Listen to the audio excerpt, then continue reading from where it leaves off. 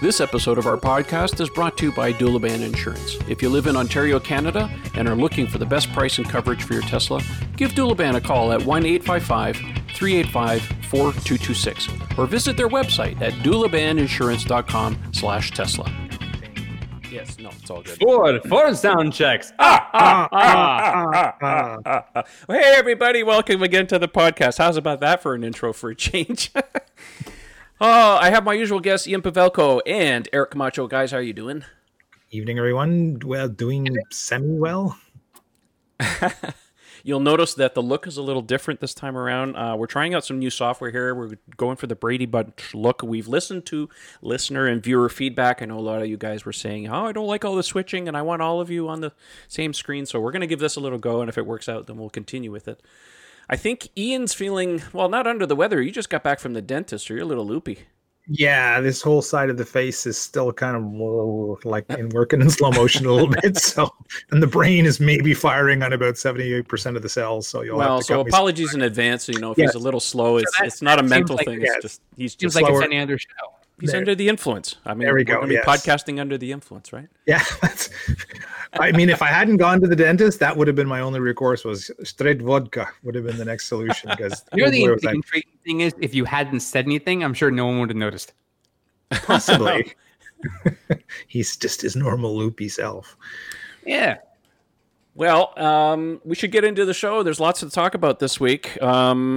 Let's just start off with some public service announcements. So for those of you in the U.S., I should say, the U.S. federal tax credit now drops to $1,875 on June 1st. So if you haven't ordered your Tesla and you're still sitting on the fence and you still want that half tax credit, you better get off your butts and do something. Now, this is the last part of the phase out, so it will end at the end of this year. So you still have another 6 months as of July 1st. So get in there and get your Tesla. Don't forget to order with somebody's referral code. Doesn't matter. Use these two guys' referral code. I have enough. Don't worry about me.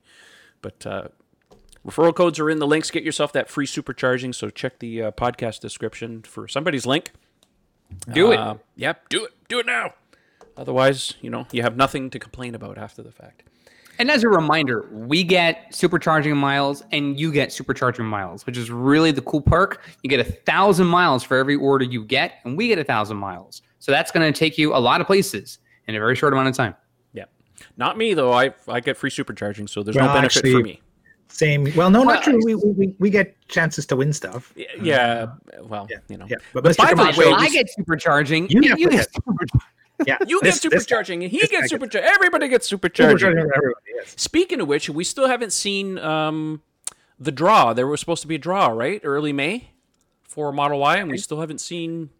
What the hell? What's going on? Well, maybe they won't make it public. I don't know. It's possible, eh? Well, just goes to say. Just keep going with the referral program. It's working. Yeah. We'll talk more about the referral program here in a minute. So the next one here is we're in the midst of a second quarter push. We're getting towards the tail end of that. So Tesla has published a webpage, Experience the Tesla Arcade. I'm going to bring it up here so everybody can see it. There we go. Basically, they're saying bring your friends and family to a Tesla showroom to experience the new Tesla Arcade until June 30th. Beach Buggy Racing 2 is the new one that's part of firmware 2019.20.4. So some of you are still getting 20.2. You have to wait for 20.4 to be able to get this. It's been pushed out to most of the cars that are in the showrooms. So this is, like I said, it's a push to get people to come into the showrooms and play with the games. And mommy and daddy, please buy me this car because I love video games. So I think it's a good way to get people into the showrooms and really show people that it's more than just a car. It's a family entertainment unit. So yeah, so look for that. So keep your eyes peeled. I was told the software update. I was told it was being started to be pushed out 2 days ago. So it's probably still in the early part of the to the rollout to the fleet. So look for that. Obviously, yeah, I'll leave it at that. I'll get into this. Don't worry. The next one. I was the one on anesthetic here. Yes, I know. Well, sometimes I get little brain farts and stuff. Yeah, Elon took to Twitter today and also announced that starting next month, I'm going to assume July 1st, that Tesla will now charge $1,000 for black, which is the same price as silver. Now, that caused some confusion, like what's going on with the paint colors. So a little further down, someone had asked, are they going to... Where is that?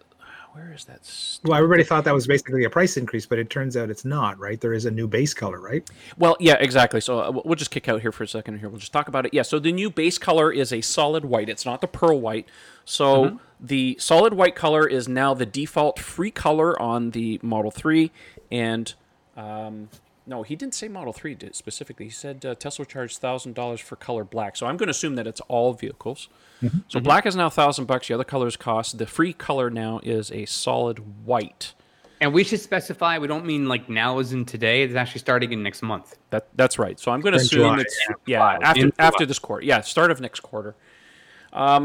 Personally, just from experience and seeing a lot of cars, that as nice as black looks in the showroom, trying to keep that color clean is murder. Oh, yeah, it is. And, it's tough to keep the swirls out of it and stuff. So, personally, my opinion, white is so much easier to keep clean. It's easier to, make it look good more time. I think, I think it was Tom Randall at Bloomberg had tweeted, and he seems to think that the purpose is maybe a lot of complaints from people about quality problems with the paints being delivered. I don't know if that's actually true or not from that aspect. I know that on the forum and, of course, on the internet, there's been a lot of talk about some paint problems with the Model 3. In some areas, we've talked about it on the show. It seems to be a little, it's not universal across the board, but there are some paint issues for a lot of people. There's some reports and stuff coming in from Finland that they're having some issues with that. So we'll keep an eye on that. There's lots of discussions about this on the forum. But anyways, getting back to the color situation. So white is the new standard. Solid white is the new standard color. That's free, and going to assume that the other colors are going to maintain. Now, I also took to Twitter at the same time, and I got a little bit of flack about this. Maybe I'll do a little rant on this, although I've calmed down a little bit since then. I actually responded to Elon. I said, I said to Elon, it's time to change the palette. Elon responded to me, and he says, changing the palette is hell on service because cars last for 20 years. Does that mean he's not going to change the colors for 20 years? Anyways, every color change has a long tail of hurt, especially for Model 3. I want to talk about this for a few minutes because I got some flack for this. It seems that people took what I said because my suggestion to Elon was, look, the colors are, and this came in a subsequent tweet that I put out there. My personal opinion, this is my personal opinion here, that as nice as the colors are, they're a little boring. It's a little stale. I think it's time that Tesla maybe changes things around. It's one thing to delete a color, but if you're not going to change one of the exact colors, I'll give you an example. The last time we actually saw a color change, and I'm talking about a change, not a deletion. Deletion doesn't count. A color change was in 2016. They went from the dark blue to the deep metallic blue, which is the lighter blue that everybody seems to enjoy right now. It's beautiful. I don't have a problem with that. Anyways, make a long story short, I felt a little butthurt because a lot of people were taking me to task on there saying, you're against Tesla's mission. And I'm like, no, that's not what I'm suggesting. Elon takes constructive criticism. He wants feedback. Sure. That's all I was giving. I just gave my personal opinion. And people, were accusing me of being against Tesla and all this other stuff. And I'm like, really? That's not how this works. Anyways, that's my little mini rant. It was just a suggestion. I just would like to see other colors. And I was giving some examples, too. Other car manufacturers tend to change their colors every 2, sometimes 3 years. Give you an example. You can order an e-Golf in Canada. There's 48 colors you can order. Now, I understand that they don't make that car 500,000 cars a year, 400,000 cars a year. On lower volume cars, you can do different paint colors. But it's not to say that you have to leave the colors so stagnant. He was saying in the tweet, obviously, that it's hell on service. I get that from the aspect that Tesla has to handle the whole service situation, having to deal with the bumpers being pre-painted and stored at the service centers. Changing the colors is hell. I get that. But I think being a little facetious and saying that cars last for 20 years is a bit much, don't you think? Yeah. No other OEM really seems to have an issue handling it. I think it's because, again, it's a company that's in the infancy of figuring out how to best build a car, and they just don't want any complications. All we've seen in the last 3 years, right, is simplification of configurations and anything else to speed up the production line and reduce choices, to streamline things, to eliminate as much production hell as possible. That part I understand. I'm hoping in the long term they will be able to open up color choices, because it is an area where they're lacking compared to their competition. If you look at the color palettes from Audi, BMW, Mercedes, all the people we benchmark them against, there's a lot more colors, and they do change them up more frequently. So it'd be nice to be able to see them approach that level one day. That's a hope of mine. But to say that it's hell on service, I thought was a little odd, because up until now, the only thing they've talked about is the fact that they're going to have these pre-painted bumpers, which I would have loved to have had 2 months ago. Thank you, because mine's my new fresh local painted one is already starting to chip a little. But that's really the only component they've talked about. That's a brand new thing. Like, they weren't offering that service even 2 months ago. So normally the color problem falls to the body shop that they're working with, and not so much to a parts issue. I found it strange to put that much emphasis on it. It's as if they were replacing every conceivable. It's like you could get a new door or a new hood or whatever, all pre-painted, and this is how they were servicing the cars.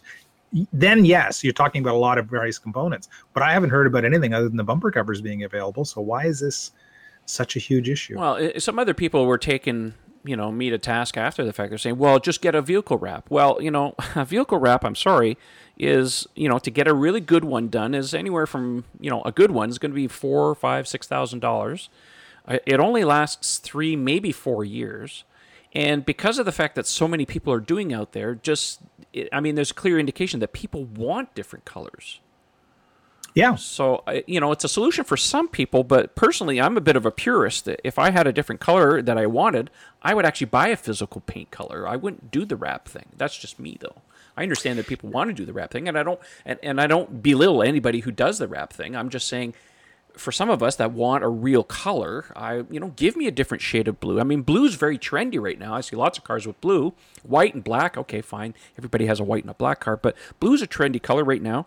The dark blue that Tesla offers is really nice, but you look at that blue e-tron that Audi's touting around. That's a beautiful blue.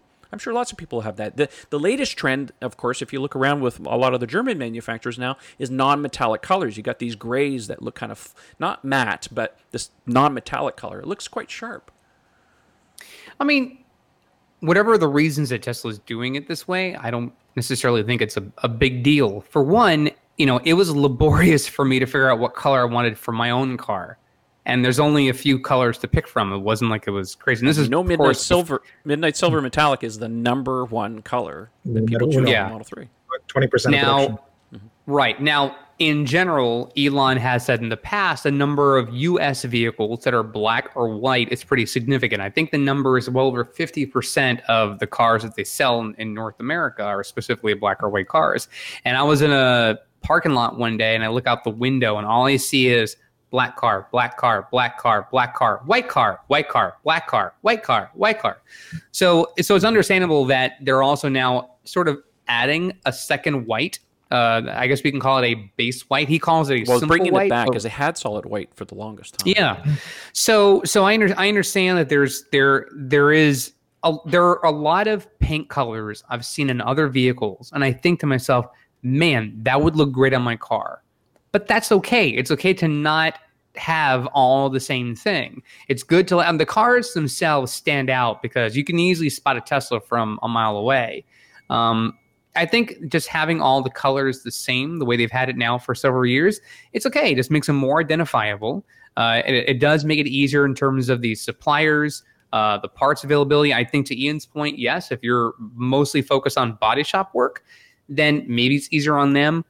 Either way, I'm content with just what they have. Like I said, I had 6 colors back when silver was an option, and I'm like, what do I get? I don't know. If there were like 2 blues, I'd be like just as torn, because I'm like, I love blue for a car. But yeah, that's just me. In case somebody asks, Trevor, what would you change in the color palette? My personal opinion is do something with the red. As nice as multi-coat red is, if anybody has seen any recent Mazdas around for the last 2 or 3 years. I knew you were going there. I knew it. That Soul Red, oh man. Even my wife, who doesn't pay attention to cars, saw one and she says, holy crap, is that ever nice? Yeah, we have an MX-5 at the shop this week in that color. Wow, it's stunning. It's a breathtaking red. Yeah. About the closest thing I can think of is look at that red that they did the Roadster in. Yeah, it's very similar. That's about the closest thing you can think of. Man, that would look really sharp on all the Teslas. That's the really one color I would change. The coolest wrap I've seen was the one wrap the person did where they had like the climate change temperature chart. Yeah, I saw that again.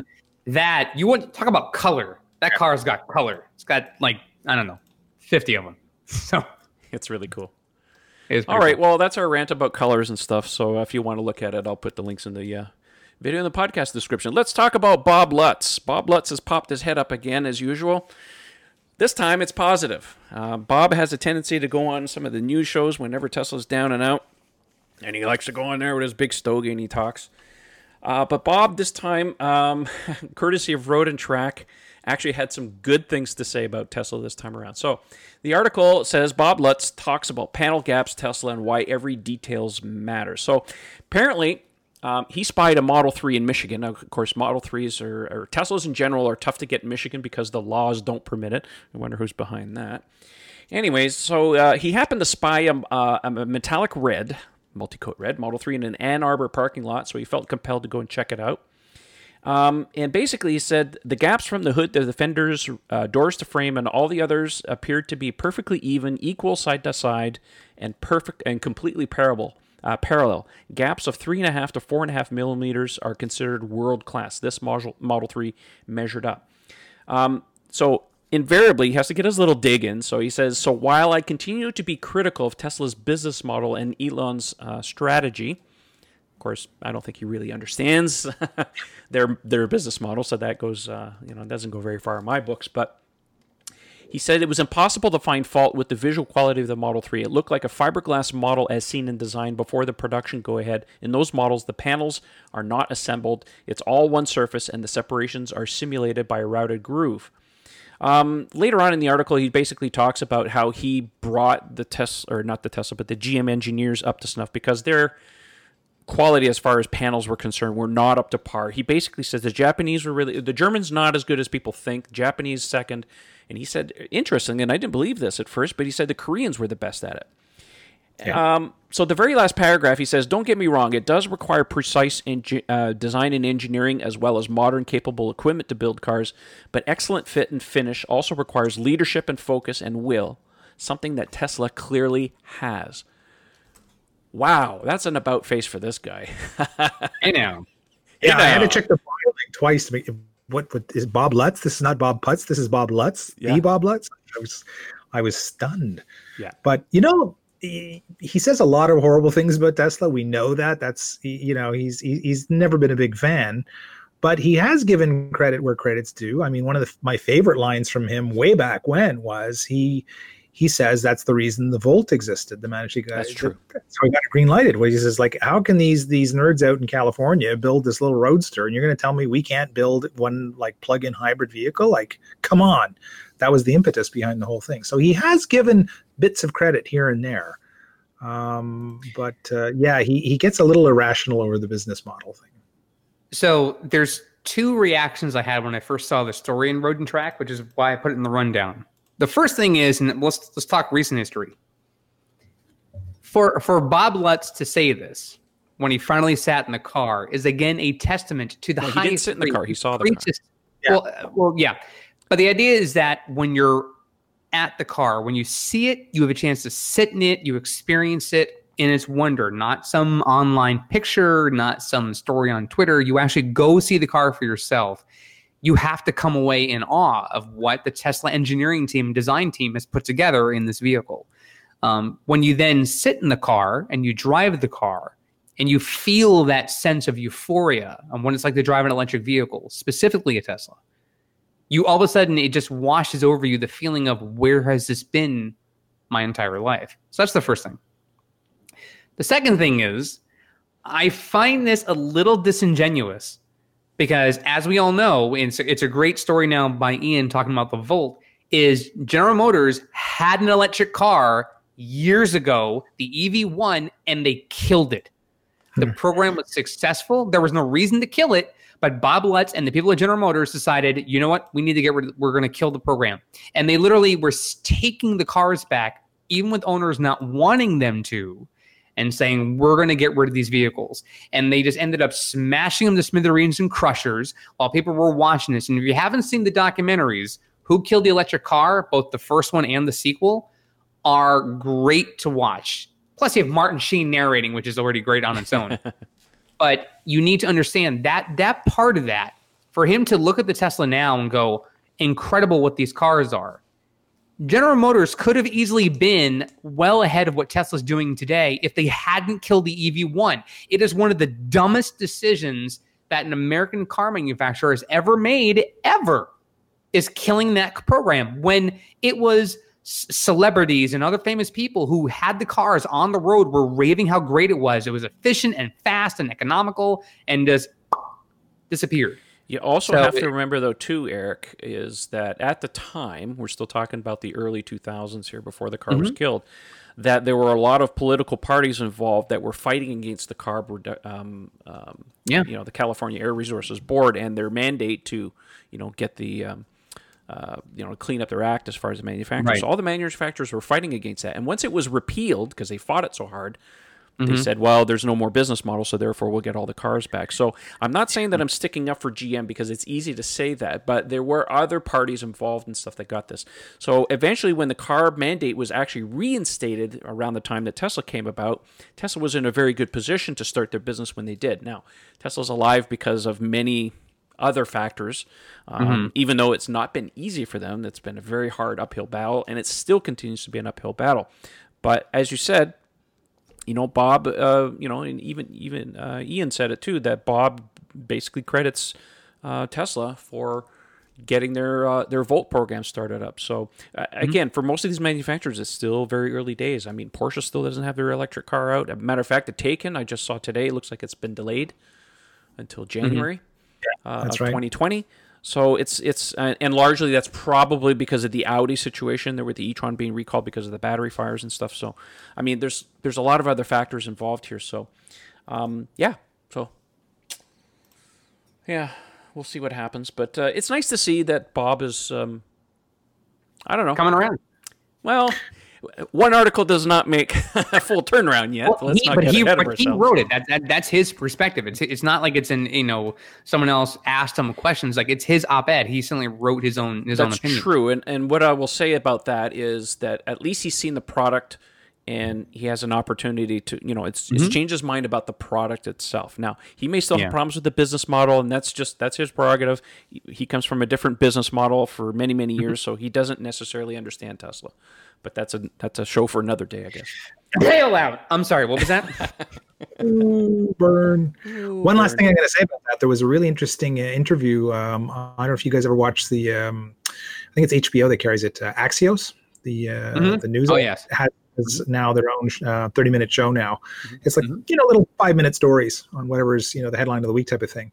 And the lead story in this week's episode was an interview with Mary Barra, the CEO of GM. And I forget the name of the journalist who was there, but one of their tech journalists. And did you notice in the first 3 minutes, she was just hammering her? Yeah, but what about Tesla? What about Tesla? I mean, can't you credit Tesla? Because the whole thing was like on autonomous vehicles, the shift to electric. They won't go there. Yeah. And she was very diplomatic, but you could see she wasn't going to give it like an inch of credit. So, Well, not only that, but the responses look, when I heard the responses to questions like as far as the restructuring, when they had to lay off people and they're going to reassign people, it's like your answer is an ineffective answer because it doesn't justify what you just did to all those families in the area that rely on that work. And if you're going to say like, well, we're sort of still kind of figuring it out. No, you're not. That's a PR move. That's, we're still trying to figure it out. You're probably not doing anything. You've already made your decision and you're going from there. I know it sounds harsh when you say that. Maybe I am jumping to conclusions, but the reality is this is not a thing that's like an unplanned reaction. Like, this is what happens. And for them to sit there and have this, it felt like a very smug answer for her to say it. Like, yeah, we're still trying to figure it out. I don't think so. You're not going to listen. The one thing that I've learned about North American manufacturers is that they're very reticent to give credit to anyone else other than themselves. They have very much a not invented here syndrome. I mean, what was it? The recent guy at Porsche basically credited Tesla and said, "Yeah, they're doing great things, and it's getting us to move." You'll never hear a manufacturer in North America say something like that because it's an admission of. Yeah, it's an admission that they failed. That's remarkable about Bob Lutz. For all the horrible things he said about Tesla, he's one of the few that's come forth on a few occasions and said, "Yeah, they're the ones that shook up the ground and made this stuff happen." Yeah, I just want these leaders in these companies just be effing honest. Like, don't worry about your stockholders. Don't worry about, just be honest. Like, be honest with people, because most of us can see through your BS very easily. Just be truthful. The only guy that's honest is Elon. Yes, to a fault. Yeah, to a fault. Right, but even then, there's also some things I know that Elon doesn't say. Like, he sometimes will do something that often comes back with criticism, and he may admit, yes, I should have used better judgment, which happens, which is good for him to do that. Humility is always a good thing. But I also know there's things he doesn't say that he really, really wants to say. No. So, True. All right. Yeah. All right. Well, we've beaten that one to death. Let's move on. We got to talk about Model 3 maintenance. This article comes to from our good friends at Clean Technica. Model 3 maintenance guide. Costs are even lower than I thought. Now, this is an article written by Paul Foss. Or Fossey, I'm sorry if I mispronounced his name. Basically, they're taking some of the information that's on Tesla's website here as far as car maintenance, and I'm not going to bore you to death with what Tesla says, but he puts it in a little chart here and basically lays it out as far as what the old recommendation was as far as the new recommendation was. So tire rotation, alignment, balancing used to be 6,250 miles. Now Tesla recommends every 10,000 to 12,000 miles, $40 cost on average. Cabin air filter every 2 years. Now it's every 2 years, unchanged, $34. Brake fluid every 2 years. Now they say test every 2 years, replace as needed. Cost anywhere from $80 to $100 to get that done.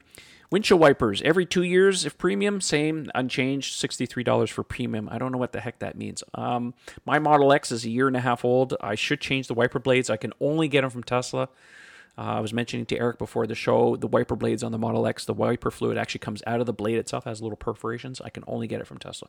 Boo. So in his story here, when we mentioned premium blades, those are blades that last 2 years. Okay. So in Florida, we typically replace our wiper blades once a year just because the heat does wear down the rubber or silicone. Yeah. Right. So in those blades that he put in his car, they're actually a more durable blade, a higher grade material, and they last 2 years. Okay. Hence premium. So they go on to say AC service every 2 years. Now the recommendation is every 6 years. I know there's been a lot of talk even recently. Our good friend Michael Bodner even posted on Twitter today. He's getting a funny smell from his AC unit. A few other people have popped up, said the same thing. Seems that there's possibly a software update that's coming from Tesla to help with this. AC units, there's moisture. If you let it sit for a certain amount of time, there's a possibility of building up mold. Of course, mold will end up smelling and stuff. It's fairly common. It wouldn't surprise me, the software update, as soon as you turn off the AC, lets the blower run for a little bit more, maybe help dry out the element. I noticed in my car just recently, if you turn on the AC, I'm getting a little bit of a smell. So for me, that's usually an indicator. After a year and a half to 2 years, you need to change the cabin filter anyway. So it's not a flaw in the car. It's just kind of happens what it is. I think at 10 months for some people having the car, maybe it's a little bit too soon. But again, your results may vary depending where you live, right? Anyways, it's pretty good information on here. I'll put a link in the video in the podcast description. You guys can check it out.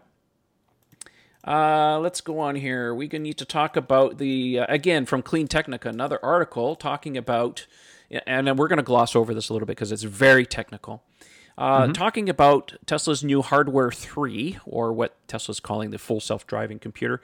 Again, I'm going to put a link in the video in the podcast description. You guys can read it. It's quite technical for those of you in the computer industry. You might really enjoy this, but it goes into quite deep dive into how the memory's laid out, the chips, who's making what, processor die sizes. Again, processor die sizes change over time. The smaller you can make it, the faster you can put things onto the chip, or the faster you can make the chips run. The modern phones are running on a very small process, but again, this project was started 3 years ago when the processes weren't exactly where they are today. Anyways, even at the Autonomy Day, Elon said that they are currently working on the next generation. So anyways, it's a pretty neat read if you're into this kind of thing. Definitely want to check it out. It's fairly long. They even go into talking about what happened with where NVIDIA stands at this particular point. Because for any of us who have a hardware 2.5 computer, which is basically all Model 3s and Model S's and X's made over the last 2.5 to 3 years, that's the NVIDIA hardware suite. That's the Drive PX2 computer system. Reference design. Tesla makes their own boards. It's not exactly a NVIDIA board on there, but it's all NVIDIA chips.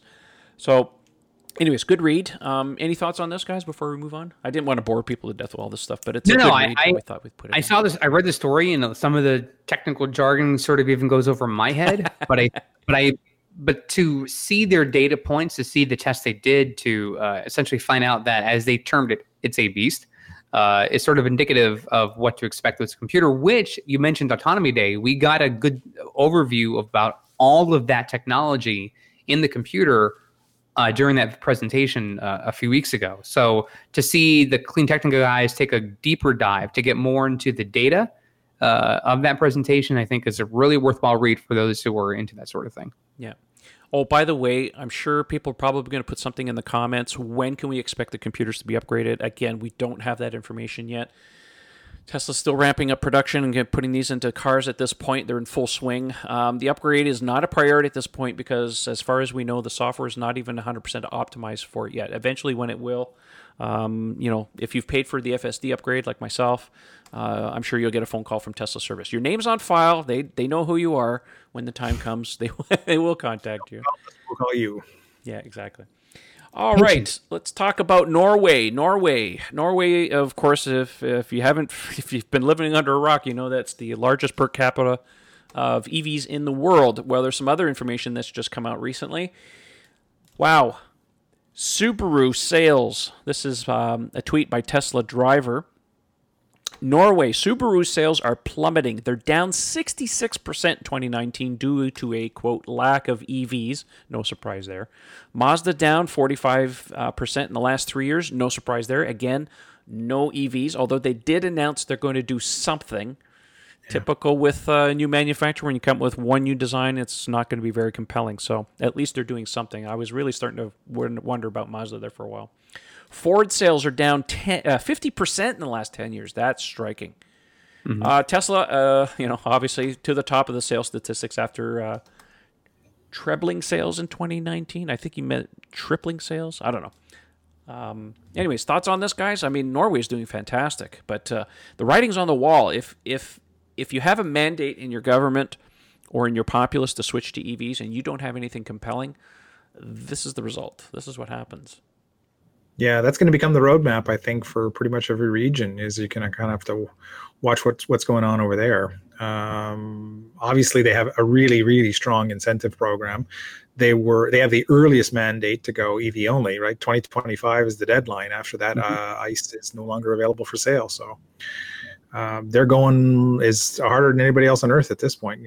Kudos to them. The simple thing really is that because of their ability to sell oil, and essentially use that money for subsidizing their electric vehicles, that was a good thing. That actually is what helped get them on the market so quickly. And for the population to sort of go, free money, okay. And, they made it an incentive. The government chose to electrify the country in ways that no one else, I think, on Earth has even come close to doing it the way they've done it. There was a video that came out a couple of years ago that Vox produced, that I recently retweeted, and actually I think it was like 2 years to the day that the video came out that I tweeted it, and it was about their infrastructure with electric vehicles. And it was interesting to hear Johnny from Vox talk to people who live there, sort of explain how it became such a big deal and how it became such a widespread successful program. That's in large part because the government made it a number one priority. So we see all across the world when there are programs, and California is great at this. I mean, we know we mentioned earlier about the CARB program, and when they decided to make it easier to get a clean air, part of it was, well, we're going to have to give people credits for getting cars. So when the federal government started having the EV tax credit, Reminder: July 1st, the brakes go down. When we had the tax credit, you started seeing the numbers of EV sales and all manufacturers go up really quickly. So people appreciate that. People like it when the government says, we identify that there's a need. We're going to invest in that need to make it easier for people to make the change, to switch over to that, which is why you'd want to see more programs for solar on houses, why you want to see more opportunities for wind turbines, why you want to see more for hydro solutions. I mean, there's opportunities there. The STEM field is just loaded with programs and designers and engineers and scientists all trying to do their part to make this easier. Well, dang it, governments, if you're listening, then make sure you're actually talking to them, scheduling meetings and hearings and whatever, and find out where the money can come from to make sure this stuff happens, because people will adopt change if they're given an incentive to do it. I know it sounds terrible and doesn't have to always be monetarily, but if we actually put these things forward, things can actually happen. And Norway is a prime example of what can happen when there's investments made in the people. Mm-hmm. Agreed. They're doing well. Mm-hmm. All right, it's time to move on. We need to talk about the Gigafactory 3 in China. Now, this latest article comes from Teslarati, our good friend Simon Alvarez, very good writer over there. There's some developments that are happening in China. It looks like Tesla in China has purchased, local purchase and finance department has struck a deal with prominent financial institution Budong Development Bank. Now, it's not the first time they've used them. Under the agreement, would-be electric car buyers would be able to purchase a Tesla with 0% interest for 60 months on selected models. No indication as to which cars it would be. It wouldn't be the first time, again, Tesla's worked with them before on securing a low-interest loans for the initial build of Gigafactory 3. So that looks really good for the Chinese market because they need to make it very attainable because, of course, the wages aren't exactly the same as the rest of the world, which is, again, one of the reasons Tesla's going to be building a China-specific Model 3. What that encompasses, we don't know yet. The other part, too, is the Gigafactory 3 has completed its Phase 1 build-out, which is the actual shell of the factory, and the workers are now focusing on installing the equipment inside the facility. So we should be able to find out some more information in the next upcoming months. I mean, Elon even said so during the shareholder meeting that they've actually started installing presses and some of the production line equipment, and he even mentioned cell production, if I remember correctly. So again, this factory is designed to not only build cars but cells. They did say eventually, but he mentioned in the shareholder meeting that there's potential for them to be doing the cell actually. Let me see here. What else they're saying here? As of June 18th in 2019, Tesla China's featured listings for software engineers, IT professionals, body and white specialists, training personnel, to name a few. And they held a job hiring sessions at the company over the last several months. So there's been a lot of people who've been going down for that, trying to get jobs and stuff. So it looks like this thing is still on track at this point. Hopefully they're not going to be having any delays. They did say, I think they were looking at trying to start production somewhere around the September timeframe. So keep that with a grain of salt. You never know how these things kind of go. But yeah, pretty impressive. And of course, we'll put a link in the video description. You wanted to check out one of the latest. Let me see here. It's a drone flyover dated as of June 15th, and still looking really good with these guys. Any thoughts on this? I mean, they're moving. They're chooching along really well on this thing. Yeah.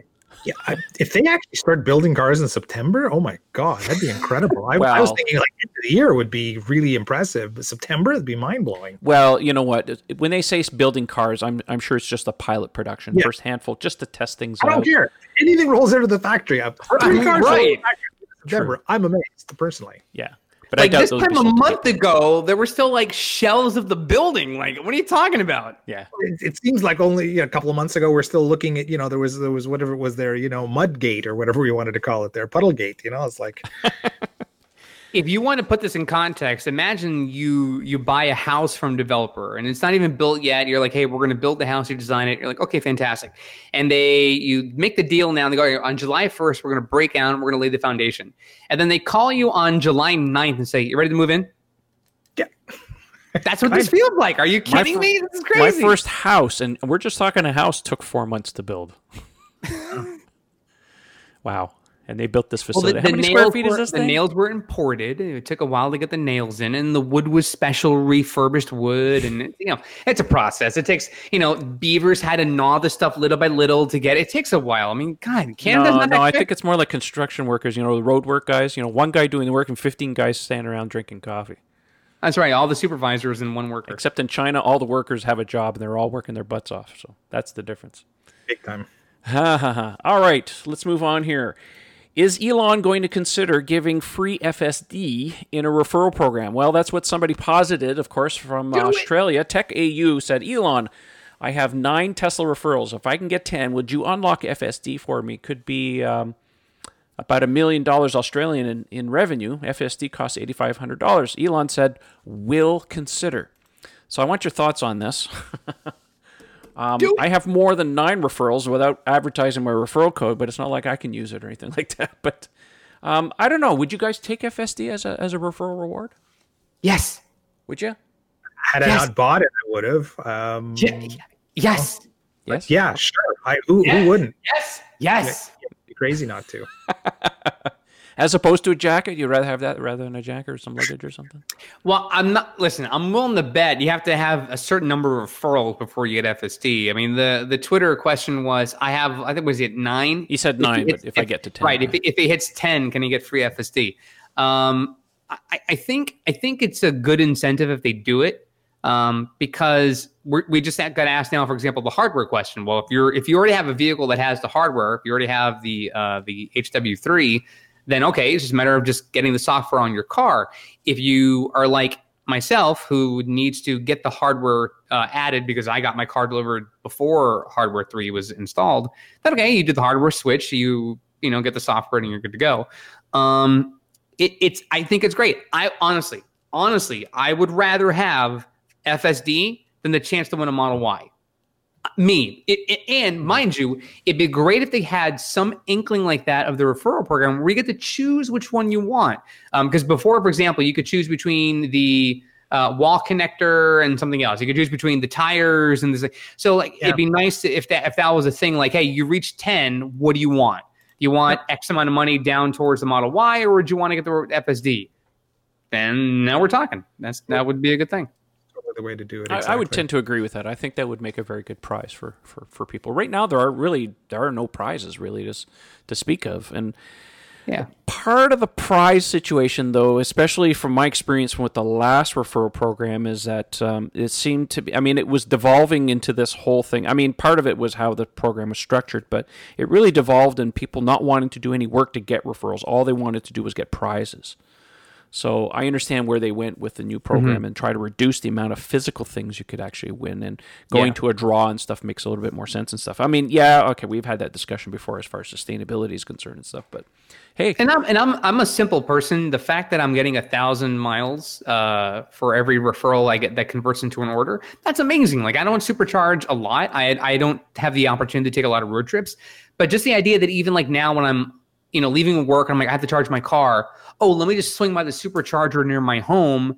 I'll get a quick 100 and whatever miles and keep going, and I'm not paying for it. That's a nice perk for someone like me. But if you then say, hey, if you have enough referrals, you can get FSD, I will still not change the way I promote my referral code, which is if you use it, great, thanks a lot. I hope that we're able to educate you on getting your car. But if I don't ever come close to it, that's okay too. But if I do, it'd be like, hey, how about that? My car could then drive itself, which only then increases the value of the car whenever you do get that benefit. So, if they just add that one thing to the referral program, maybe at some point the supercharger miles goes away. If that's the only target you then have, why not? Why not make that a goal for somebody? I would agree. I think it would be a good prize. So yeah. Anyways, we'll keep an eye on that. If obviously the program's going to run. Do we even know when the program ends right now? Does anybody know? I don't know if it's going to end as it currently stands. We know we had the recent promo back in May for the 5,000 supercharging miles. Yeah. But yeah, I don't know if there's a deadline date for the 1,000. I'll double check. Anyways, Ian, how you feeling? The drugs wearing off? Yeah. Very sore here, let me tell you. Well, that's good because I need your opinion. Let's talk about truckload. Oh, if you guys have not seen this, okay, so listen. Simone Gertz has just won the internet as far as I'm concerned. Yesterday, she released a video entitled, I Turned My Tesla into a Pickup Truck. Now, for those of you who don't know, Simone has a YouTube channel. She's quite popular. And I have to apologize for the language here, but she calls herself the queen of shitty robots. She's quite funny.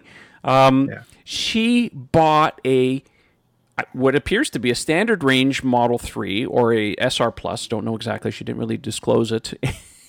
And she proceeds, and I'm not going to show the whole video here. I'll put a link in the video description. You guys can check it out. But anyways, she takes 10 days and converts her poor little Model 3 into this pickup truck. And this video just went bananas on the internet. It's actually, and the other part of the video too, I'll just pause it here for a minute here. Let's talk about this video. They even did an ad, a fake ad, Truckla, available nowhere type of thing. Elon even liked the video. I saw it on Twitter.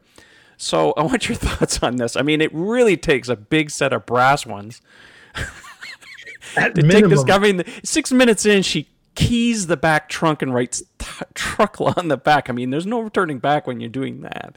And then she proceeds to start cutting into the car. So, Oh my gosh. I mean, epic, absolutely epic. I mean, it caught me so, it just blindsided me when I saw it. It was like after you tweeted it out, I was like, what the hell is Wait, this? what?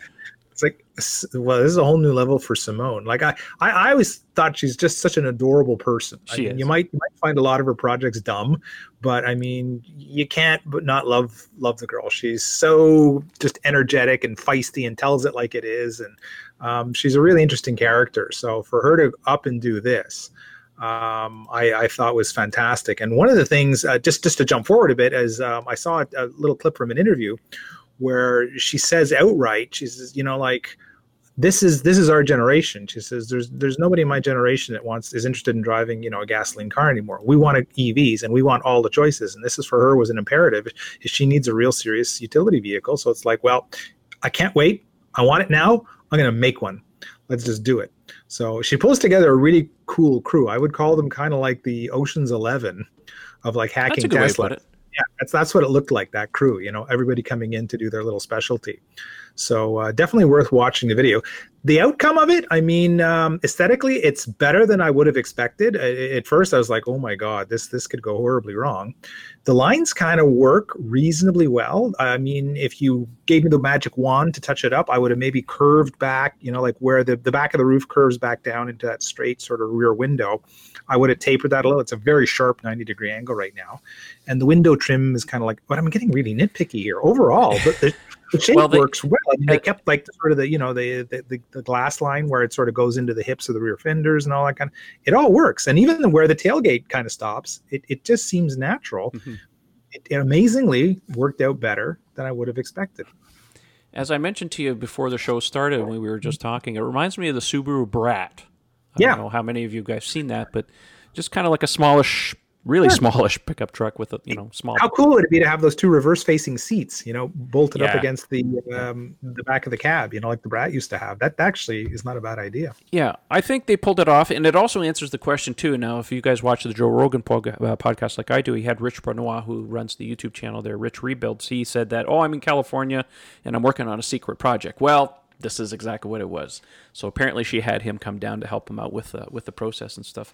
So, not much of him in the video, but they went to town. Apparently, they only had 10 days because they had scheduled a production company to help them film this fake ad to help promote it. So they were under the gun. She also says towards the end of the video that it's not a finished project yet. There's still a lot of rough corners that they want to finish up and stuff. So the car was just basically finished just well enough to be able to do the commercial, but I'm sure over time that they will repaint the car properly, make it look even better, take it around. I think it's interesting that somebody would, oh my God, the video has almost 3 million views already. Oh no, that's just the ad. Sorry, how much is I'm just going to Can I make a really bad pun here? Oh, of course, Eric, you're the king of puns. 2.5 million views. So it's a truck now, right? But she calls it a truckla.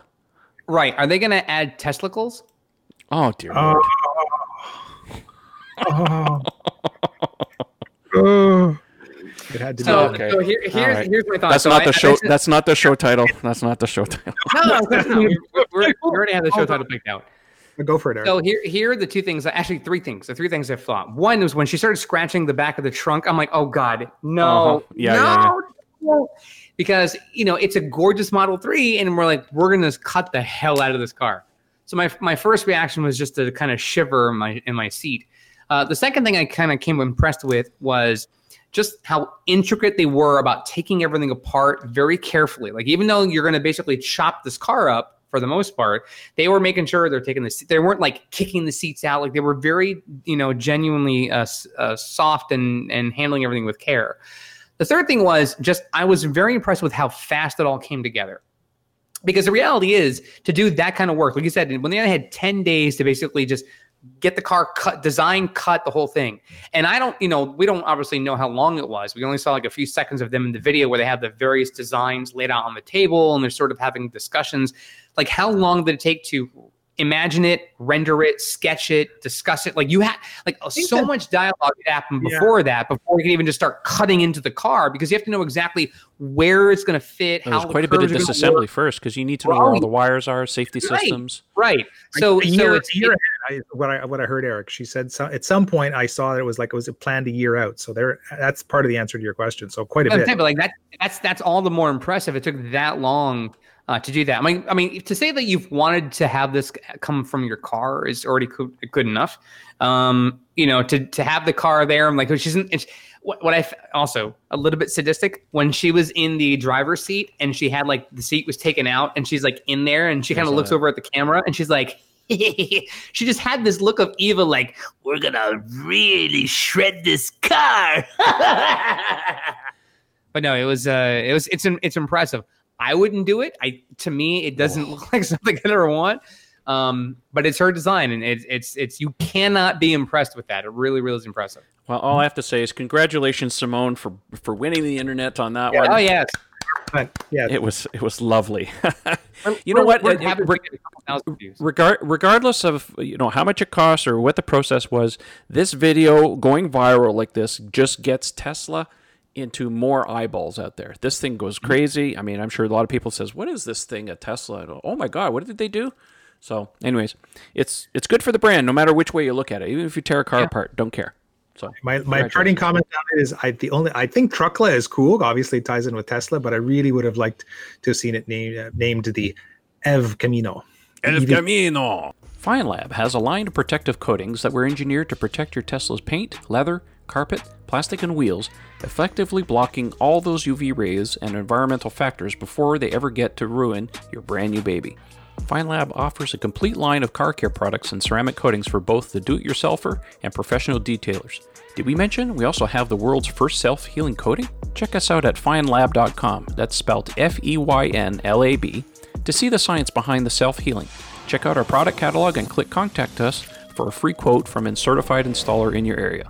FineLab and Tesla. We were meant for each other. Okay, well, that's what we have for articles this week. We're going to take a little time here and answer our viewer and podcast listener questions. The first one that's I think we want to answer here is just outside of the things here. Oh, by the way, for those of you who want to submit questions, always look for the day or the day before we do the podcast. On Twitter, we put out a Google form that you can fill out to send in your questions. So make sure you follow me on Twitter. The handle's Model 3 Owners, or you can check out any of the other two guys there, EC Fix or Ian Pavelko on Twitter. They tend to retweet the same thing, but yeah. So do that, and then that way you guys can submit your questions when you want. Anyway, so the first question comes from someone, and we don't have a source for this, but someone was asking online, can you lift up one side of a Model 3 from a single jack? Yes, you can.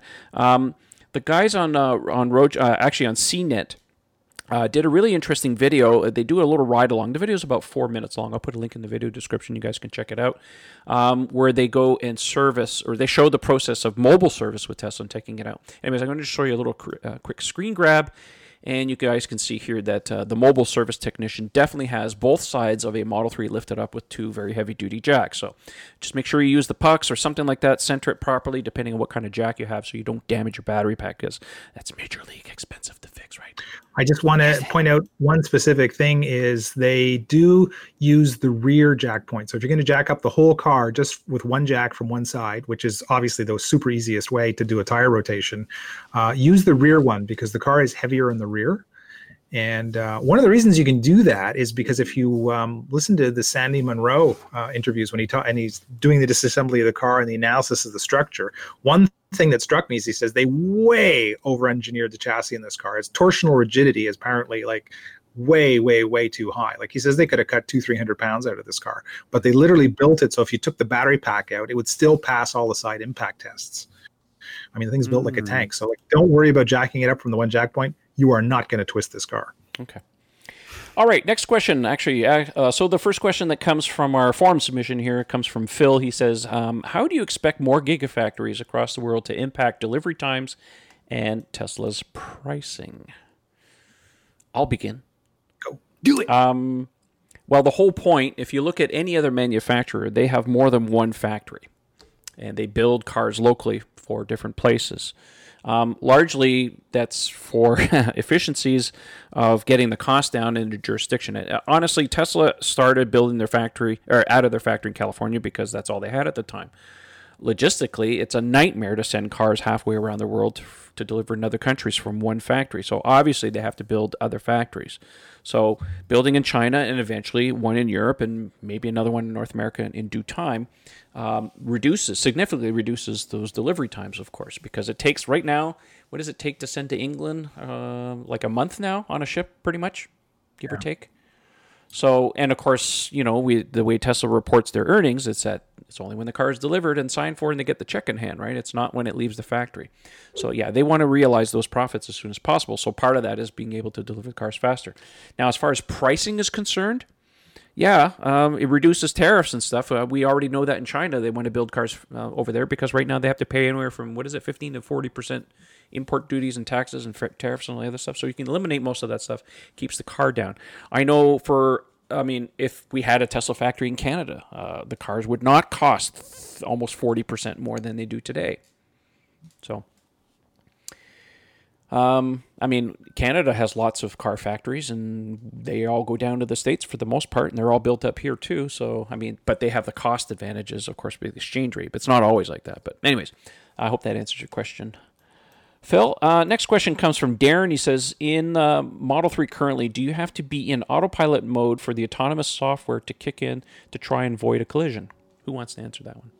Yes. Yes. That's pretty much the answer to it. Yeah, you have to be in autopilot, at least base autopilot or EAP, one of the two, in order for it, because otherwise it's not going to do anything. It's not going to react. Anytime you're not in autopilot, you are in control of the steering. You're responsible. You will have the emergency braking can kick in. Right. That's really that's the only safety feature that's going to come in, regardless of whatever you're driving, whatever mode you're in. Yeah, the one feature I don't have in my car yet, because it's still a Model 3 exclusive, is the emergency lane departure avoidance. That auto. I still don't have that yet, so I haven't checked my phone to see if there's a software update waiting for me, but whatever. Okay, next question comes from Pedro. He says, regarding the Model S and X redesign, how will this impact sales if there will not be much differentiation between SX and Model 3 and Y, except the interior room maybe? Does the Roadster have a role here? Okay. All right, we've kind of been avoiding the big elephant in the room for some time now. I was a bit loath to talk about this rumor that's been going around. Look, you know how it is, right? Where there's smoke, there's fire. We could probably talk about this now because we're almost at the end of a quarter, so hopefully what we talk about won't impact Tesla's sales and deliveries. My personal opinion is that it's high time that we see at least an interior refresh on the S, possibly the X. It doesn't take a rocket scientist to see where Tesla's going as far as their interiors are concerned. Model 3 showed us what they were going through. It was confirmed with the semi-truck. The Roadster's a different animal altogether. We'll kind of ignore that. Last year, Electric had an article where they had some leaks, some potential design leaks of the interior, and it certainly showed that, the screen's going horizontal. They did show at the time that the instrument cluster that's still in the S and X is still there, but it's buried a little deeper. We don't know if they're going to eliminate that. But anyways, the bottom line is that they have to update the interior on this car. It's long in the tooth as far as that's concerned. So how will this differentiation? I'm assuming at this point he's asking as far as the design is concerned. I think what's going to happen with these cars is we're going to see better quality materials, because that's the main differentiator as far as that's concerned. So let's say, for example, the seats in the X, I'll tell you right now from personal experience, they are, don't get me wrong, the seats in the Model 3 are excellent, but the seats in the Model X are even better. So things like that will help. What if they were to take the screen on the S and the X and make it 17 inches, but of course they're going to put it horizontal? What if they got rid of the bezel around the edge, so they go almost edge to edge? That's a common thing on phones, right? We all see that now today. So the little things like that, the S and X, you can still get it with an Alcantara headliner. So little things like that would certainly help. Now, I don't understand the question with the Roadster have to play in there, other than the fact that the rumor going around is that the S and X may gain a 3-motor setup rather than the usual 2. So 2 in the back, 1 in the front. That's directly pulled from learnings, of course, that they've done with the Roadster, because it has 3 motors as well. Probably not exactly the same Roadster motors, but taking... keeping that PMAG motor in the front, that makes obvious sense. Putting 2 motors in the back, is that possible? Well, they'd probably have to redesign some of the drivetrain to be able to handle that too. And of course, the other rumor is potential of a 400-mile battery pack on the S and the X. Now, as far as cells are concerned, we don't know what they're going to be doing with that. Elon alluded to it at the shareholder meeting, says won't be too long before we see a 400-mile car. And so I think, like I said, where there's smoke, there's fire.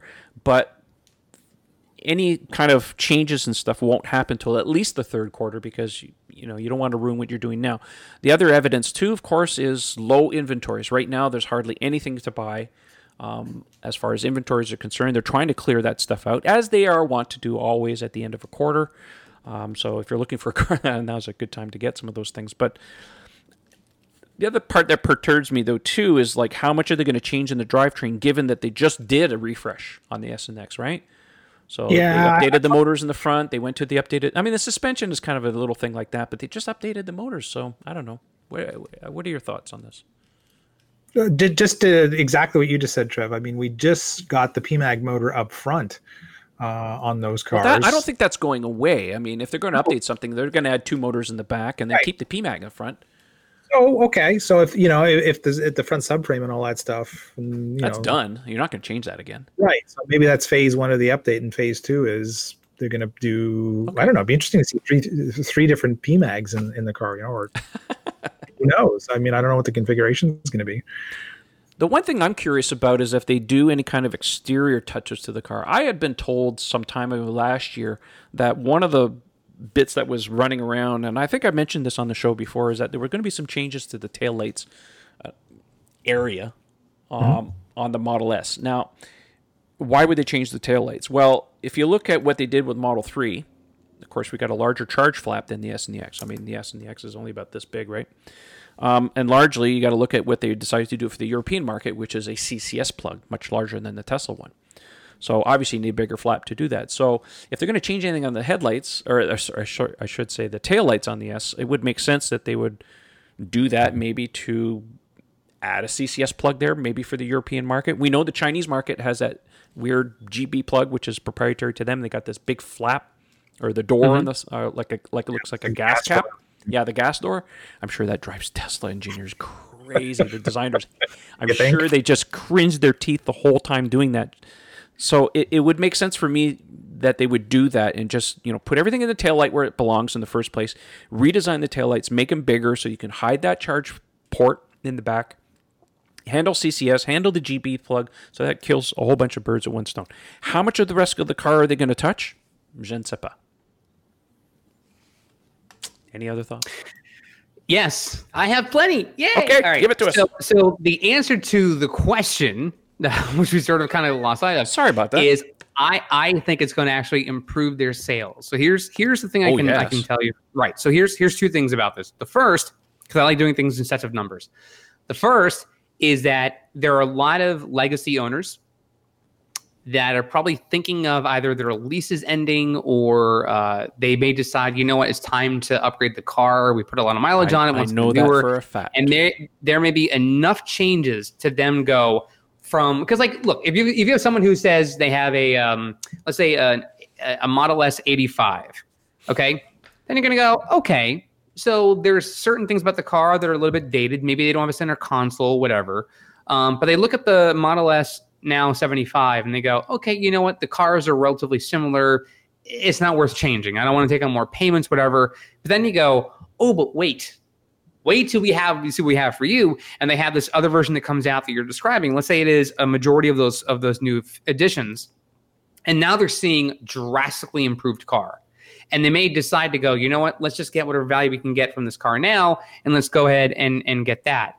So it does stand to reason that that's the first thing that's going to benefit, is that a lot of people are going to want to upgrade their cars.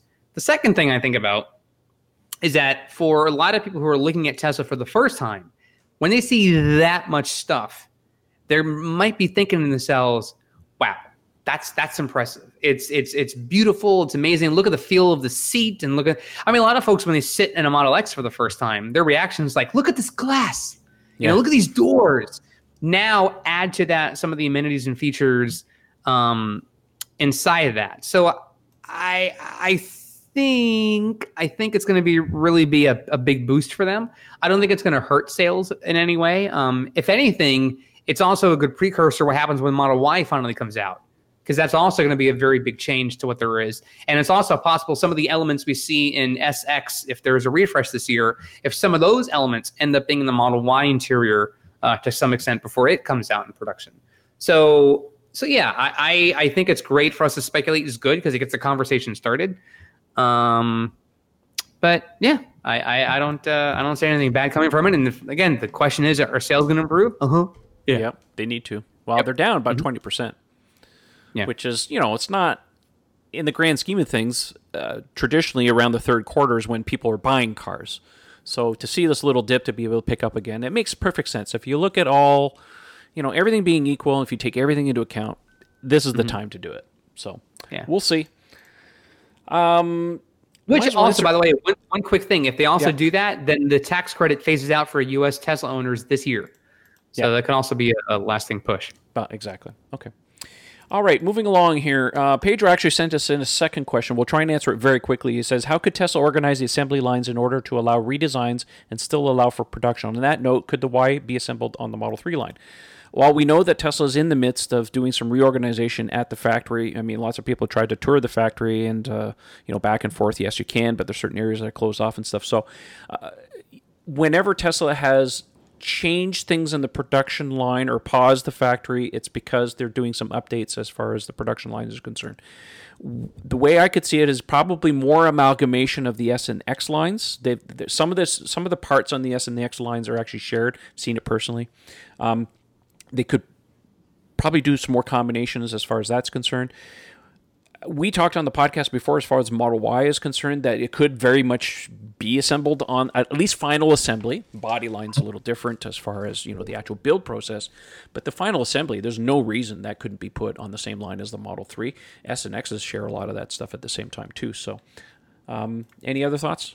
No.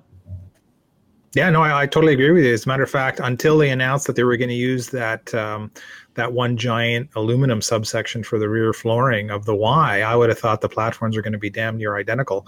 Based on some of the information we exchanged recently, some of the suspension components might be slightly different, but that's minor. The stuff still bolts into the same place. So even with that different, tail flooring, it doesn't preclude the fact that they could roll down the same line and have, so many of the same parts bolted in. Mm-hmm. Okay, next question comes from Steve. He says, what game controller can be used with the different versions of the MCU and car model? Well, that's a really good question. I have tried several different, two different controllers, two. I have an Xbox controller, and this past weekend, a friend of mine came by, and he had what looked like a PS2 type controller, USB, plugged it in my car, Nada. I can't get a controller to work in my car. I don't know if that's an X thing or it's my software or maybe I'm doing it wrong. I don't play the games really enough to warrant that. Have either of you tried a USB controller of any sort? I haven't, no. No. It's not really a question I can really answer at this point. Yeah. It's one of those things I'm going to have to go down to Tesla showroom and bring a controller with me, plug it in, try it. Or somebody can bring their Model 3 over and we can give that a go. Sorry, Steve, can't answer your question 100%. But thanks for submitting. All right, next question comes from Per. He says, why does Tesla have different firmware features for the Model 3 than the S and X, like TPMS reset and dynamic brake lights? Well, some of it's jurisdictional. Like in Europe, they've got that new software update and stuff that flashes the lights when you apply the brakes. Again, some of the software differences are, up until recently, been related to the screen orientation stuff. It wouldn't surprise me that Tesla probably has two separate software teams, one working on Model 3 software, another working on S and X. Again, if they were to go to horizontal screens, that would probably amalgamate some of those people to a certain degree. I don't really know. Ian, any thoughts on this regarding the TPMS reset? Yeah, I can speak directly to that. If you recall, the very earliest versions of the car actually had a manual reset. It was right there in the menu in the Wheel and Tire Tech thread. I talk about that, what the reset procedure was. And then I guess, I want to say about a year ago or so, it vanished. And we hadn't got it back. Now, in one of the beta softwares that was out there, I think it was .12, about 2 months ago or something like that, we saw screenshots or whatever, or talk about the fact that was one of the features. It was in one of the sets of release notes for it, that it was coming back. And it was really cool because not only could you get TPMS reset back where you can do it yourself, but we're apparently going to be able to change the trigger point of the system. So if you change tire sizes, or if you're going to the track and you want to run a lower pressure and you don't want it winking and telling you, you're losing pressure, we're supposed to be able in future to set the pressure we want manually, which is fantastic. As somebody who's constantly messing around with wheels and tires, this is like a dream come true. Ooh, program it, have it operate properly with the correct thresholds. Fantastic. So that's supposed to be coming, but after that .12, prototype, it vanished and we haven't seen it again. So time to pester Elon. I want that back. Let's get that going. By the way, some of you will probably be getting the latest software updates, but it may not include the new game. I think it's 20.2 or and one of them it's 2019.20.2.1 is the update. Yeah, the extra one on the end. Yeah, and it includes a fix for the brightness on the screen because some people, I think it was what was it, Sheryl Crow had a Model S and she was she was complaining about that. So I think that's probably related to that, to try to keep the brightness up to a bare minimum, because otherwise if it goes completely black, you can't see anything on the screen, right? Okay, next question comes from Dan. He's in the UK. He says, tire tread depth gauges. What does Ian use and what does he recommend? Manual or electrical?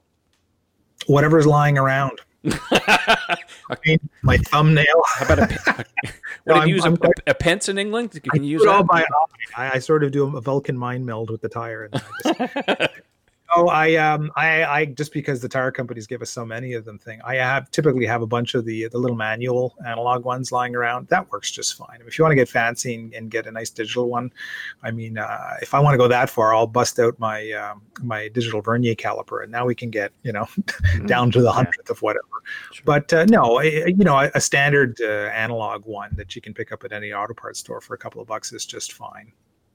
Okay. A fun fact for you. So I read once, because I know the internet, there's a lot of stuff that you have to kind of be careful about. But in the US, if you take a standard US penny and you put it head down, if Abraham Lincoln's head gets cut off, then you're okay. Once you see the top of his head, then your tire tread needs to be looked at more carefully. So that's like us using a penny if the queen. So that's like us using a penny, if the queen smiles, then it's good? No? Yeah. So I wonder if there's a similar sort of trick that if you don't have a gauge on you, but you happen to have change in your pocket, if there's some UK currency that might be able to do the trick too. By the way, if you're on the internet and you're searching for currency, look up spocking a $5 bill, Canadian $5 bill. Prepare to laugh quite hard. Anyways. Can't do it anymore because the pictures changed. But the old $5 bills, you would spock a $5 bill. It's quite hilarious. Speaking of currency, a quick thing I read today, it's unrelated to the show at all, is that the Super Bowl in Miami coming in 2020 might be the first cashless Super Bowl. Really? Yeah. I don't know if they can do it. They're looking into the technology to see if they could do it. But Tom Garfinkel, who's the CEO and president of the Dolphins, was telling a story to, I forget what the outlet was that covered it. I think it was for The Athletic. Said that they're looking at doing a cashless Super Bowl. We're seeing more sports venues doing that. I think there's a soccer stadium I don't think it's Wembley, but there's some soccer stadium over in the UK that's doing it now. There's a stadium in Atlanta that's doing it here in the US. So it's interesting. I generally don't carry. I'm talking about using a penny, and I'm like, I don't ever carry coins on me. But yeah, we're becoming slowly but surely a cashless society. Hey, if the cruise lines and Disney can do it, why can't the Super Bowl? Yep. Yep, exactly. Yeah. All right, moving on here. Ken submits a question. He says, is turning the cabin temperature to low with the fan off, recirculation off, the only way to prevent energy loss from the HVAC system? Any other temperature probably turns on the heating element, correct? Correct is the question. Let me parse this one here. Is turning the temperature prevent energy loss from the HVAC? Yeah, now this also, his question also hinted at during the springtime. So it's not like it's winter or something else. Here's the thing, though. So, like my car, obviously, I live in Florida. It's this Friday will be the first day of the summer solstice here in the northern hemisphere. If you live in the southern hemisphere, our friends in Australia, it'll be winter. Yay! But I know for me, like in terms of energy loss, I have yet to try this experiment. I'm very curious about it. But the thing is, you would have to be in the car to do this because from the app, you just turn on the button and you're going to cool your car down, whatever the setting is you had last in there. I know that if you have just the fan and you're only letting exterior air coming in, so you're basically in vent mode, not using recirculation, and you have the cabin temperature all the way down to low, even if you had it at 72 or 66, why would the heating element come on if the temperature in the vehicle is warmer than your cabin temperature? I think what he's talking about. Yeah, no, but no, I'm looking at the question. I think I understand.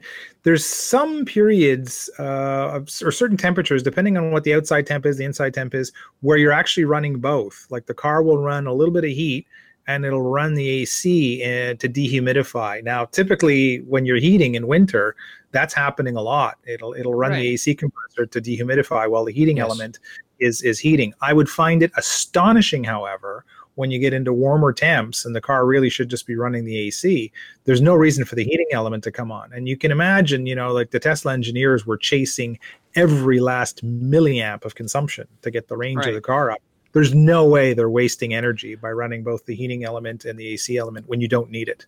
I mean, in defrost mode, in cooler temps, yes, I can see them both operating, But even then, I think they screw around with it. I think there's an algorithm that decides how much AC gets used because as we've seen, if you're not perfectly aligned or you don't use quite the right setting, you still get a lot of fogging of the interior. So it's pretty cheap when it comes to using the AC to defrost in winter has been my experience. I've had to hit the windshield vent a few times to get into full defrost with full AC. So I don't think this is a concern. I think they got that dialed in pretty tight. Yeah. I know for me, and I don't know what it was, after I got the latest software update on my car, not the current one that's out, like going out right now, the .4 with the games and stuff, but the last software update I got, my HVAC system went completely nuts. I would turn on the AC and I would got heat. It was just all over the map. I tried a soft reset. I did a hard reset. Tried all kinds of things. Eventually, I just kind of gave up. And after a day or two, I don't know what happened. The system shut down or something. And then it's been fine ever since. So I had a real bad glitch in the car.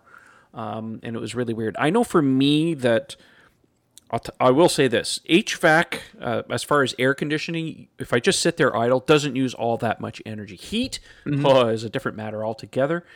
Right. If I don't need the air conditioner, I'm in the habit of going to manual mode and I turn it off just to save on energy.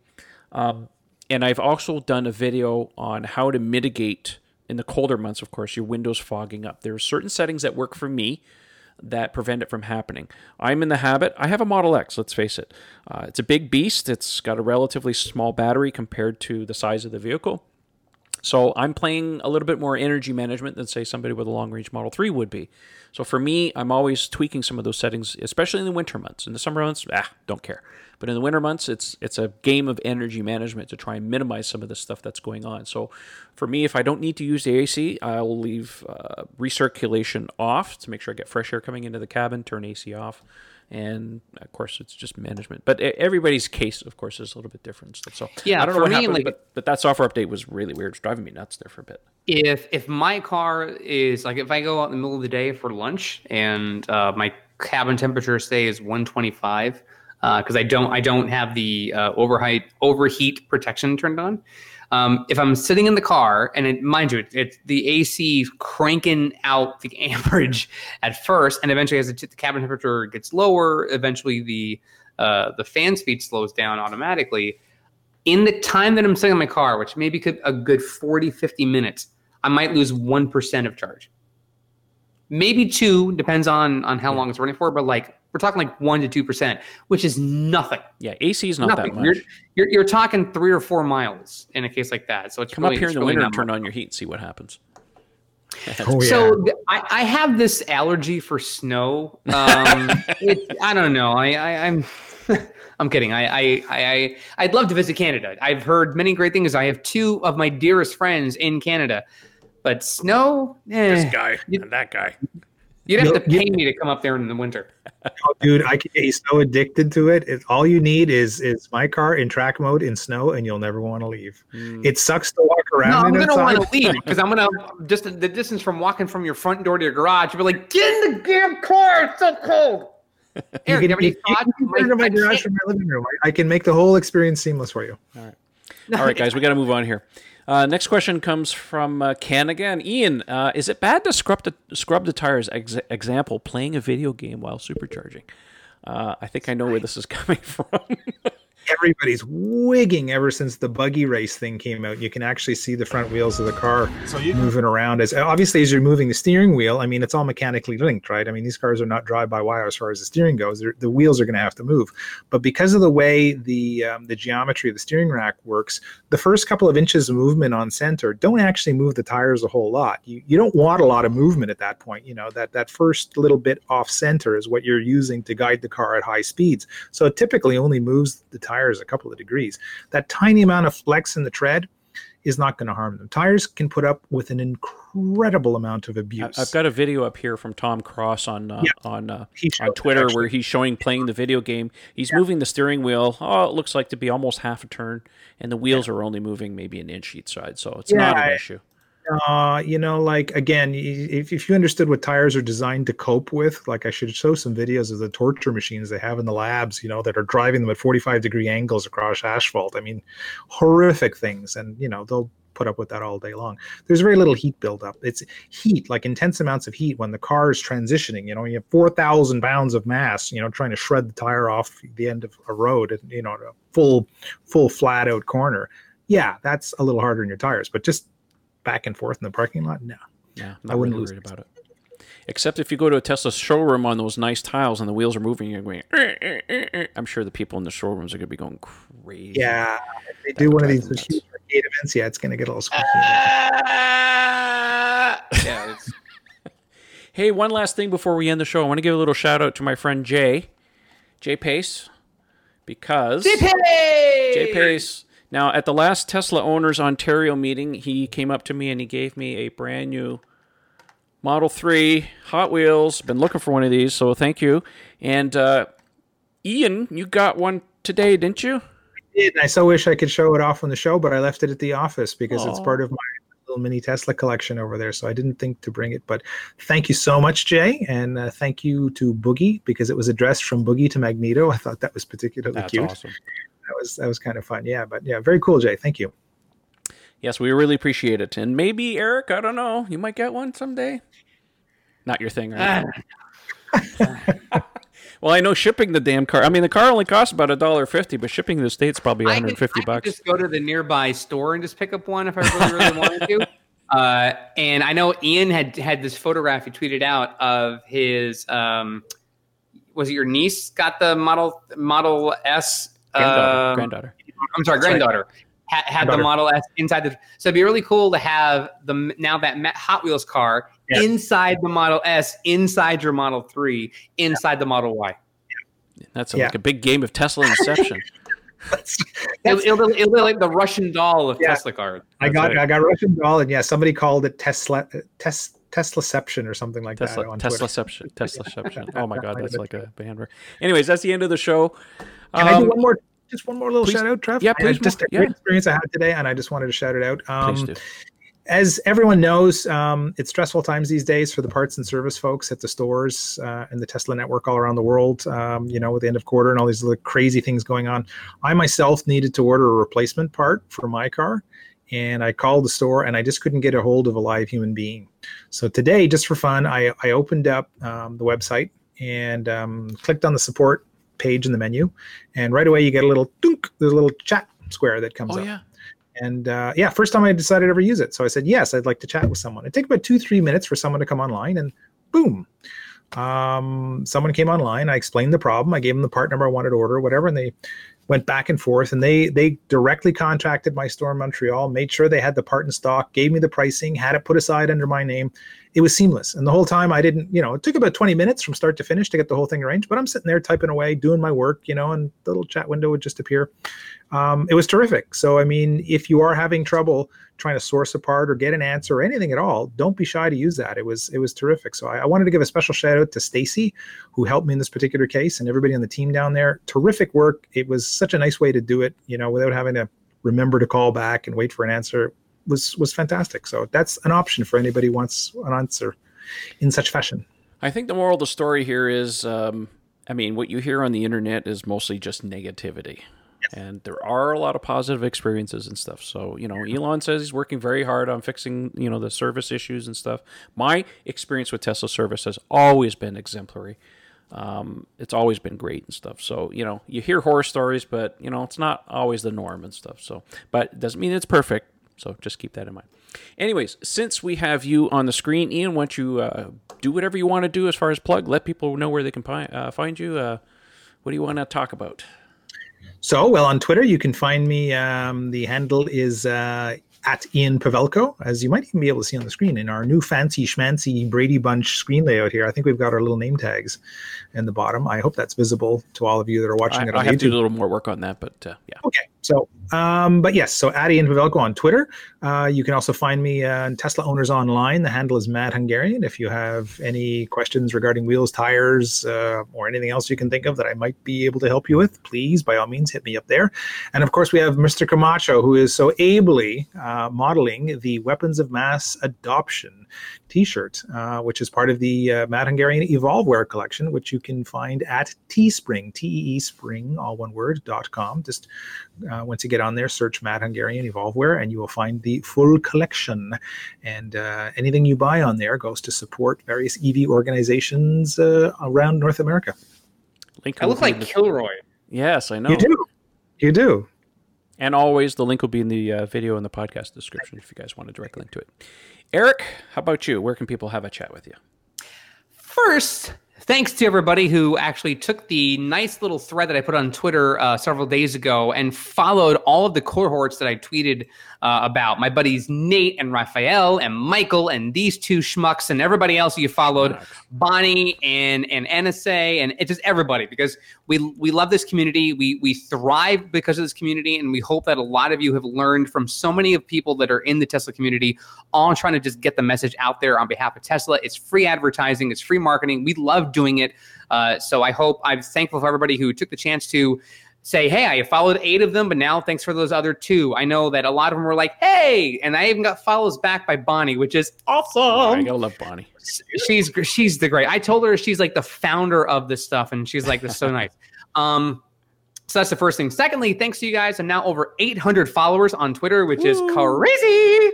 So awesome. You guys can find me. You can find me on Twitter at the handle ECFix. That is ECFIX. It's on twitter.com. If you haven't heard of it, it's an amazing website. Go get yourself an account. You can say random things, 240 characters. It's totally fun. And the third thing I want to say is Trevor recently had an event. He did, what's the city again in Canada you were at? Peterborough. In Peterborough. It was a Mercedes-Benz vehicle event, but there were all kinds of other owners here for cars. He still has water. Nice. The thing I want to draw attention to is basically this, really quickly. When you are out and about, if you are someone who is interested in Tesla, maybe you own a Tesla, but you want to kind of talk to somebody else, I cannot tell you a story where a Tesla owner was not approachable. They would never take the time to answer a quick question, exchange information. Even there's a funny video with Michael he put on his Twitter account tonight, Tesla Tunity on Twitter, where he had a Sentry video where he mentioned this in his Twitter recently, where a family, he was out for dinner, puts a pizza in his frunk, and the family comes out from the restaurant like, curious about what's going on, like what's going on in the frunk. And he ended up sharing the quick video from the Sentry cam catching that family leaving the restaurant. The littlest thing can spark a conversation. So if you ever see it, I know Trev's going to have a new shirt coming out pretty soon, so buy that when you get a chance to do it. But again, we love answering questions. So whether you find us on social media, if you see us in person, if our cars are out there, you want to introduce a neighbor, friend, coworker, like this is cool, come see the car. If you come up to us and say, hey, can we see your car for a second? Absolutely. So the event that he was at, the Tesla cars got more eye candy attention than anything else. So that's just a testament to both the owners and the brand. So again, thanks to everybody. We hope you keep following along and adding new followers. And I'll probably do something like that again for some of the more prominent Tesla people out there, like Kim and Ben and many others. But again, thanks for all the new follows. Well, with that, I'm the last guy on the totem pole here, but that's okay. You can very active on Twitter. You can find me. The handle's Model 3 Owners. Don't forget, the forum is the place to talk about all things Tesla. You can find that at TeslaOwnersOnline.com. Membership is free. It doesn't cost you anything. Jump in there. We got almost 40,000 members now. It's going crazy. It's growing. Anyways, we'll leave it for that. And hey, listen, if you like the show and you'd like to help out, maybe support the show or whatever, you can check out our Patreon page. You can find that at patreon.com/Model 3 Owners Club. I know, I'm not changing the name. I keep saying that, but we'll leave it at that.